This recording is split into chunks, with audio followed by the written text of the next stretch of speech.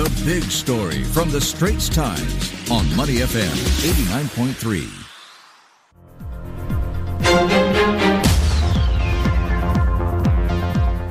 I'm Olivia Quay. You can subscribe to the Straits Times channel so you never miss a single episode. According to the Health Ministry, the number of contact tracers has been increased by nearly half, from some 330 to about 480 now since mid-July. And that's about the time Singapore saw a sudden surge of COVID-19 cases after the KTV cluster was announced on July the 12th. Well, earlier this month, Health Minister Ong Ye Kung said for a small number of cases, from the point of notification of a confirmed case, it had taken 14 days to issue a quarantine order to close contacts because of the difficulty in the tracing process. My colleague shares more on the process these days compared with the early stages of the pandemic.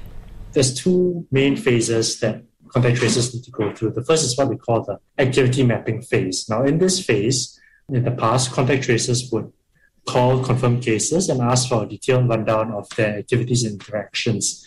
They also call, say, the patient's family and friends to verify any information or fill in any information gaps. Now, with Safe Entry and Trace Together, they still do what they did before, but they will also use the information from Safe Entry as a reference for interviews, so they can corroborate the patient's account with their Safe Entry data.